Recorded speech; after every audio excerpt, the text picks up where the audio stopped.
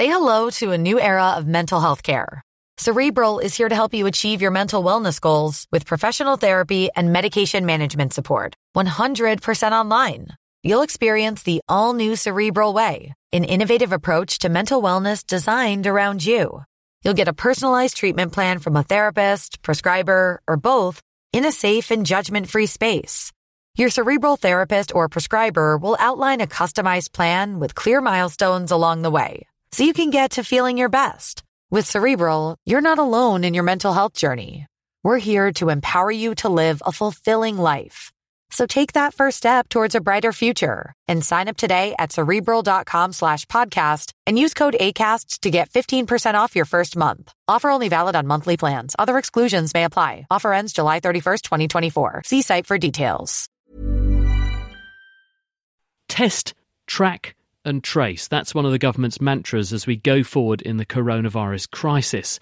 And now, as part of what's being dubbed the new normal, the government are working on a phone-based computer app to help us to do this. The full details haven't been made public yet, but there is already an app that millions of people are using to report their symptoms, or lack of them, every day. Designed by scientists and doctors in London, it shows you the rates of infection in different parts of the country, and the data it's gathering is already delivering some interesting results. The app grew out of Twins UK, a study of 15,000 twins, and the latest finding, focusing on data from those twins, is that your genetic makeup could have an impact on your risk of getting COVID-19 and what symptoms you might develop. Katie Haylor has been speaking with one of the researchers, Frances Williams, from King's College London. We launched that app from King's College London in collaboration with Zoe, a venture capitalist group, at the end of March. So for the purposes of this study, was it the Twins dataset you were particularly interested in? That's right. Because Twins UK was founded in 1992, we've collected lots and lots of data. And we have, on 6,500 of them, for example, we have genetic information. We have lots of background information about where they live, how much they share, lifestyle and environmental aspects. And we also, in addition to using the app data on the symptoms, we also sent them text messages asking them to update us on their cohabiting arrangements, because with lockdown, people's habits might change. What exactly have you done with this rather large data set? How have you analysed it? We've done what's called a classical twin study, in which you can compare the symptoms in and among the twin pairs. Because we know that identical twins share 100% of their genetic material, while non-identical twins share on average 50%, we can compare the relationships between the agreement in symptoms that they have between the identicals and the non-identicals and work out roughly what the contribution is of genetic factors compared to the unique environment that each twin has and the shared environment that they have together. And what symptoms specifically are you talking about? Cough, fever, delirium, missing meals, complaining of a hoarse voice, loss of taste and smell, shortness of breath, chest pain, abdominal pain, diarrhea, that sort of thing. All the commonest symptoms associated with many different viral illnesses. Because just over 5,000 people who completed our app have had a test for viral RNA, we knew which of those were tested positive, which tested negative, and therefore we could combine the symptoms in a mathematical model to determine the best combination of symptoms that predicts being positive on a test for the virus. Oh, I see. And are those the ones you mentioned, or is there anything in particular that stands out? So it's a combination of those symptoms. Some of those symptoms, such as the loss of taste and smell and fever with persistent cough and fatigue, and age and sex are also in the model. And interestingly, that model has the highest heritability of all the symptoms that we looked at, 50%, which means that roughly 50% of the difference in expression of those symptoms is accounted for by genetic factors. What does that mean for an individual? Well, it's difficult to extrapolate to an individual because heritability is all about the group differences in the population, if you like. But I think what this is telling us is that while many people consider infections to be an entirely random event, so that if you meet a sufficient dose of the virus, you inevitably become unwell. In fact, it's not entirely random. It is to some extent influenced by the individual. And we know that many symptoms of viral illnesses actually occur because of the host immune system reacting to the presence of that virus rather than the damage that the virus itself causes directly.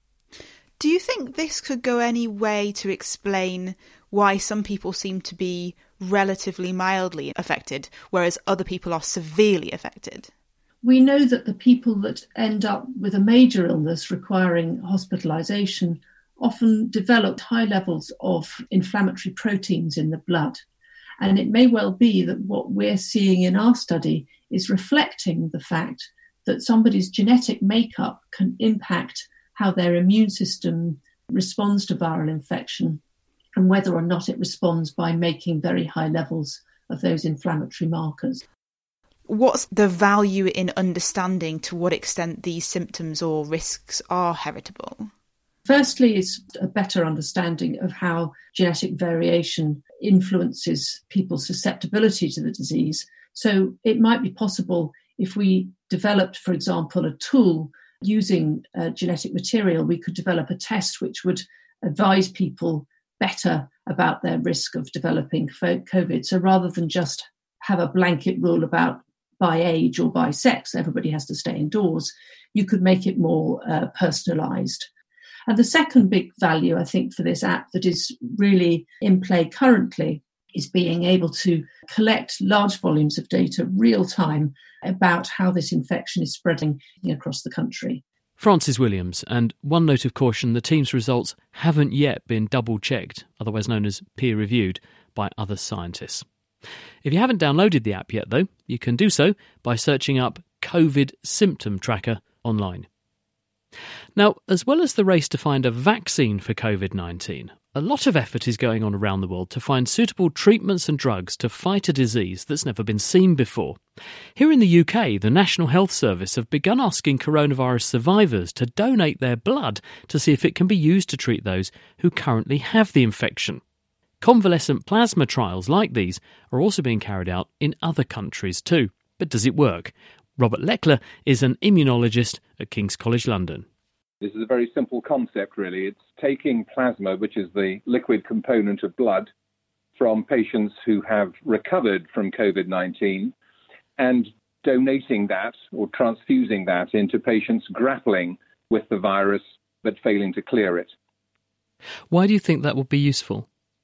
The theory here is that a key component of clearing the virus is the part of the immune response called antibodies. These are circulating proteins that bind to foreign particles like viruses and help the immune system clear them. And one of the features of making an immune response against the virus is that almost always you do make antibodies. And those, if you transfer them, they circulate in plasma. If you can transfer those into a patient who's grappling with the virus, that those donated antibodies will help the patient to clear the virus. Are there enough people who have actually caught and recovered from coronavirus to make this practical, though? Because we estimate that the number of people in the population in percentage terms who have had it and recovered is still quite low. Well, that's a fair point. It depends very much on how you choose to apply this treatment, which patient population you donate the plasma to. And there are three options. One is patients on intensive care ventilated at risk of losing their lives. The second option is patients who are ill enough to be in hospital but not yet ventilated, and you're aiming to help them clear the virus in order to prevent them needing ventilation. The third option is that you go into care homes for an elderly person who tests positive even before they're ill. You try to prevent the development of the disease. Now, I would say, based on prior experience, probably the second of those three options is the most attractive. And in that case, then the numbers, I think, work, because we do now have hundreds of patients who have recovered around the country. And in the hospitals that I work with at Guy's and St Thomas's and King's College Hospital, we have well over 100 patients who are, in theory, eligible to donate plasma. So how does it work? What's the nuts and bolts? A person comes in and does, to all intents and purposes, the same thing as we would do when we do a blood transfusion donation. You would take the donation of blood and then skim off the plasma which has got the antibody in it? Roughly speaking, yes. I mean, one way to do it is literally to take a pint of blood and then spin the cells out and give the plasma. Probably more appropriate is to use a technique called plasmapheresis, when the blood is taken out of a vein through a machine that spins out the cells, returns the cells to the donor, and the plasma then is taken and transfused into another person. One consideration with these coronavirus infections, though, is that we think it falls into a range of different phases, where the initial phase is the virus growing in the patient's lungs and doing damage to the lung tissue. And then there's a second phase, which some people tend to develop, and I don't think it's fair to say we really don't understand why that happens. But in that second phase, we think the immune system is doing more damage. So is there not a risk that if you give people more immune factors, you could actually intensify this? It would be almost like pouring oil on the fire. And you're quite right that it does look as though some of the terminal phases of this illness are, if you like, an over-exuberant immune response causing collateral damage. The point I'd make, however, is that antibodies are not really an important part of that collateral damage. That's much more driven by things called cytokines, which are like circulating immune hormones. And I don't think there's a risk of it causing greater inflammation in this way. The other point I'd make is that as you implied in your introduction, this approach, it was used in China, in fact, in some COVID patients. Hundreds of patients have now been treated in the US. They really shot off and got into gear to do this. And talking to my American colleagues, they haven't seen adverse effects of the kind that you were alluding to. That's reassuring. And just to finish, Robert, is it clear when we need to intervene with this therapy, or is that what the trial is going to help us to understand, whether it's good to give this therapy early on in the disease course, or do you wait for someone to be extremely unwell and then you try this as a rescue therapy? You wouldn't, I think, do this on every patient who gets the virus, because for many people it is a relatively mild or moderate illness. Now, this would be for patients who are ill enough to be in hospital. Maybe their oxygen saturation levels are dropping a little bit, but they're not compromised enough to need ventilation. So you're trying to help them turbocharge their immune system to clear the virus before they reach the point of needing ventilation. I think that's the attractive moment to intervene. Robert Lechler with a potentially promising treatment for coronavirus. There's a lot of debate about how far the virus can travel through the air and circulate in enclosed spaces like offices, trains and planes. One fear is that the air conditioning systems might be churning up the air and spreading virus particles much more widely than the recommended 2-metre distance from each other that we're all trying to maintain. This applies especially to the large converted spaces like the Nightingale hospitals in the UK and other makeshift facilities in countries like India. So, fluid physicist Andy Woods and architect Alan Short, both at the University of Cambridge, have been working together to try to find a solution to stop the virus from circulating. Phil Sansom has been finding out how they're doing it. The air typically comes in from the side or the top of the building and then circulates down into the space and acts as a very effective mixing system. And we were concerned that if you had people who are coughing or being ventilated, that this large-scale airflow would mix up those aerosols. And so we came up with an idea of cross-flow, to have air come in and have it go out in a different way so it wasn't mixing in.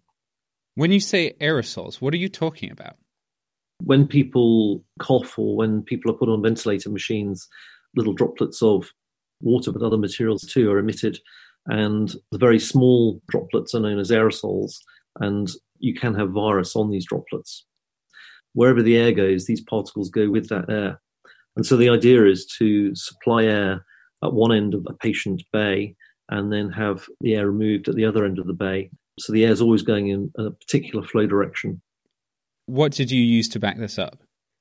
So initially we came up with this idea of having this cross flow, and then we built a small tank of water to model the flows. And then we ran these very small scale experiments just to understand the effect of having this cross flow, and discovered that it can reduce the amount of mixing of the air through the space. Alan, what's currently happening with regards to putting this stuff into practice? The project was conceived to help people in the less economically developed economies make safe emergency hospitals. I think, unfortunately, that might start to become more and more relevant. So we're incredibly interested in getting the message out across the rest of the globe. Given that these makeshift hospitals are designed for huge groups of people that all already have coronavirus, how important is it to stop this virus actually getting about? Because all the patients have probably got it anyway. That's true. But the healthcare staff who are walking around are, in a way, different matter. If they're completely sealed up in very good PPE, then clearly there's nothing to worry about. But perhaps not everybody will be. And in any case, it just makes sense to try to dilute the problem anyway, if it's possible and straightforward to do. And it is possible and straightforward. It is, yes, it is possible and straightforward.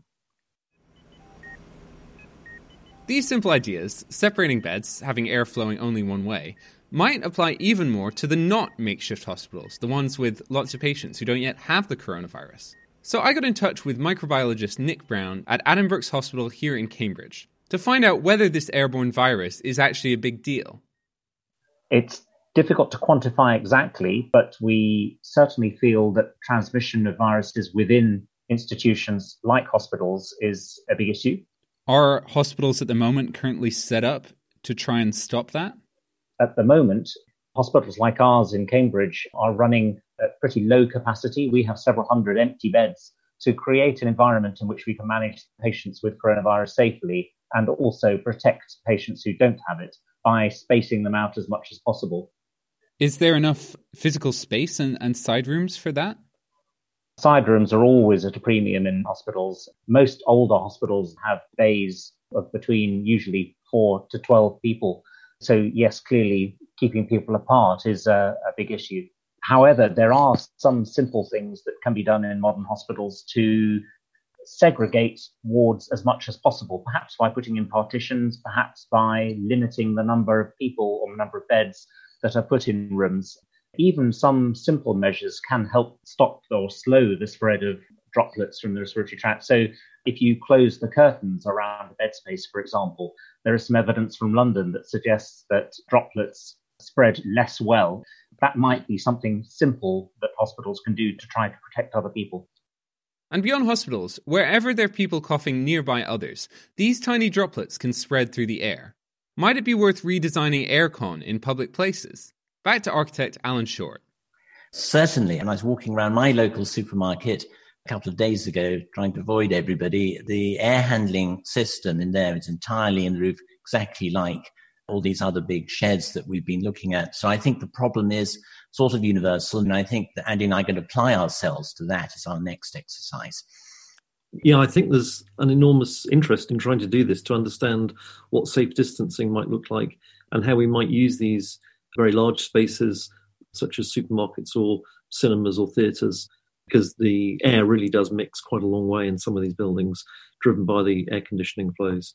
Andy Woods and Alan Short there from the University of Cambridge. You also heard from microbiologist Nick Brown. You're listening to 5 Live Science with me, Chris Smith. Still to come, what happens when public transport begins to return to normal, and we'll hear from one former government minister and what he has to say about the coronavirus pandemic. Before that, though, every year about 750,000 babies are born in the United Kingdom. Worldwide, it's over 100 million. And that means that just like Boris Johnson and his fiancée Carrie Symonds, who became proud parents this week, there are many women who are catching coronavirus while they're pregnant. At the moment, doctors don't know how best to advise them of the risks, if there are any, because we know so little about how the disease behaves in pregnancy.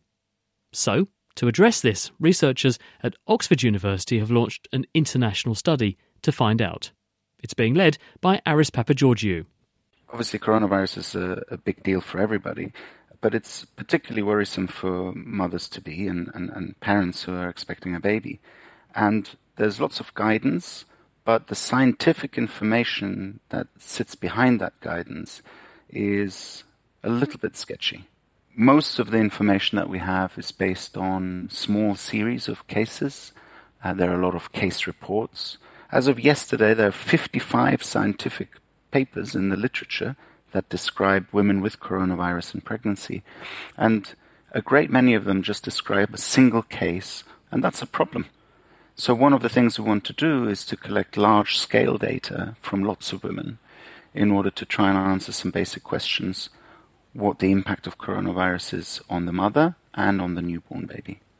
What do we think the risk might be? Worst case scenario, is this potentially a Zika situation where you've got something that might potentially damage a developing baby? Or are we comfortable that that's not the issue and the issue is the health of the mother during pregnancy and that she might be at increased risk of complications with her health if she catches coronavirus?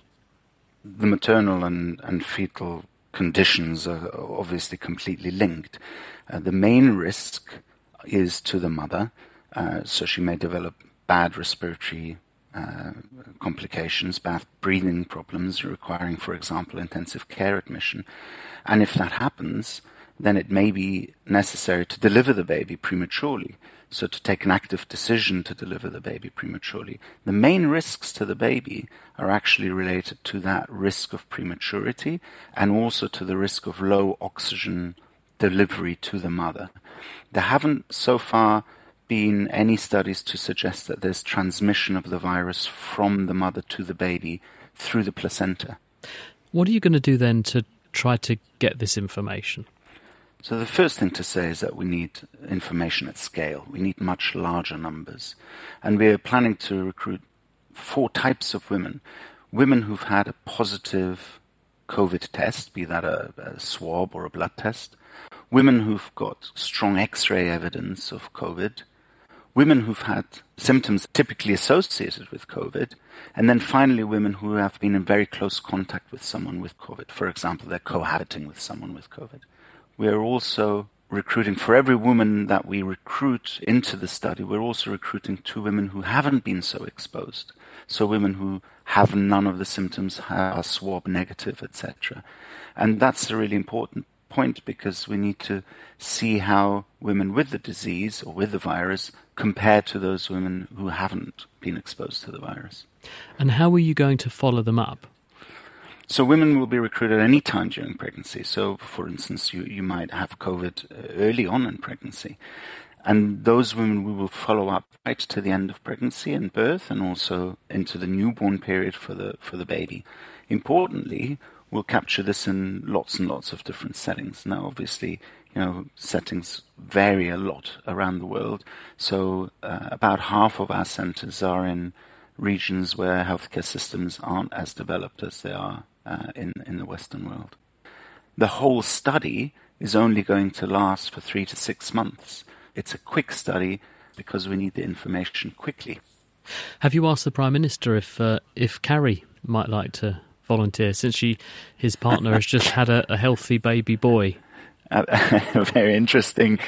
We've had lots of communication and emails from pregnant ladies offering themselves to take part in the study. At the moment, we want to recruit institutions or hospitals rather than individual women. And the reason for that is that we need to see how the pregnancies of those women are in relation to other women who are giving birth in those institutions. The University of Oxford's Aris Papageorgiou. Now, if you've been watching the daily Downing Street media briefing or closely reading the newspapers, you'll be well aware of the opening graph, which shows massive reductions in people's uses of buses, trains and the London Underground. But what's going to happen when public transport does begin to return to normal?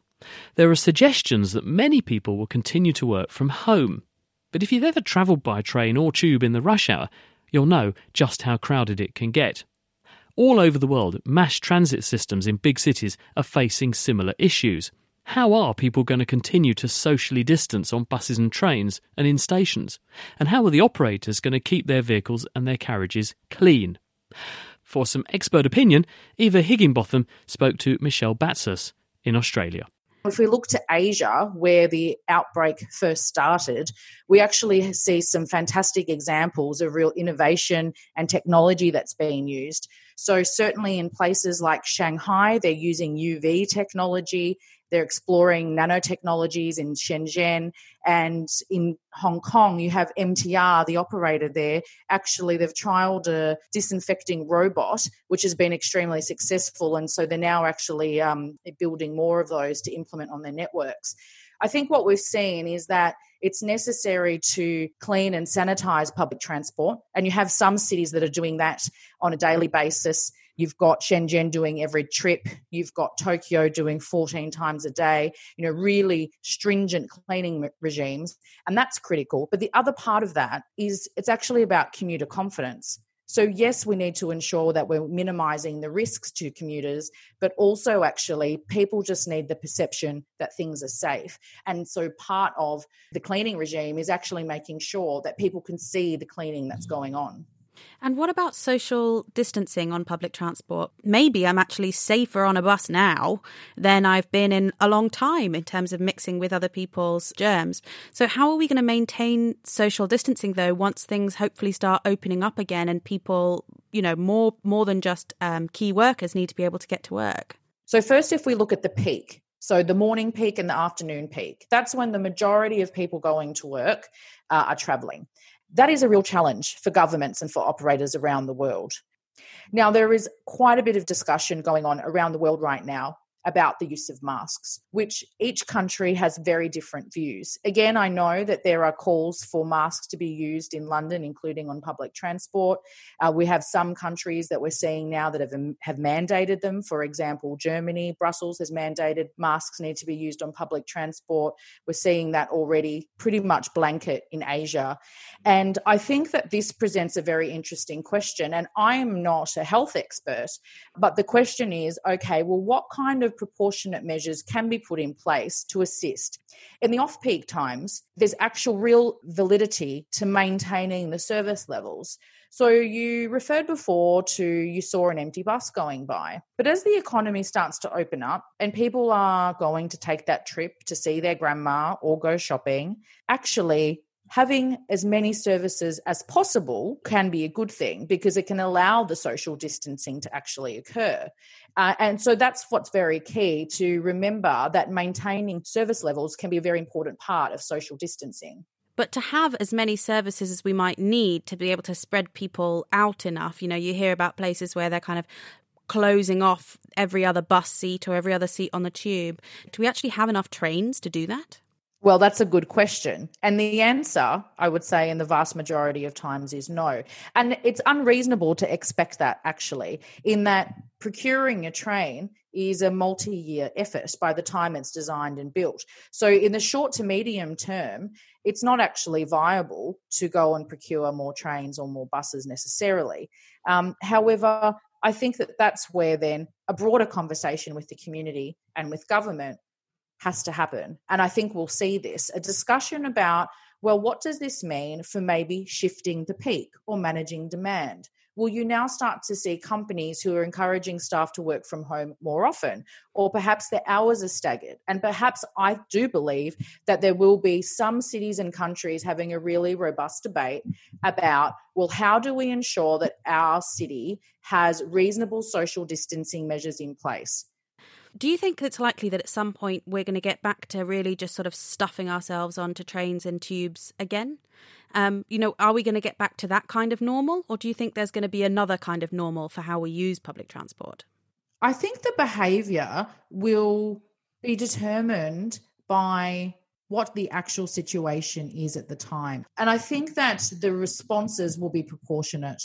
So will there be a time where we're stuffing ourselves back into the train carriage? I think probably. And I think, though, that will be determined on what stage the virus is at, and is there a vaccine available, or is there herd immunity, or, a range of questions to be considered. However, what we do know is that public transport's essential, and it always will be to cities and vital to the economy. Michelle Batzers from the International Association for Public Transport.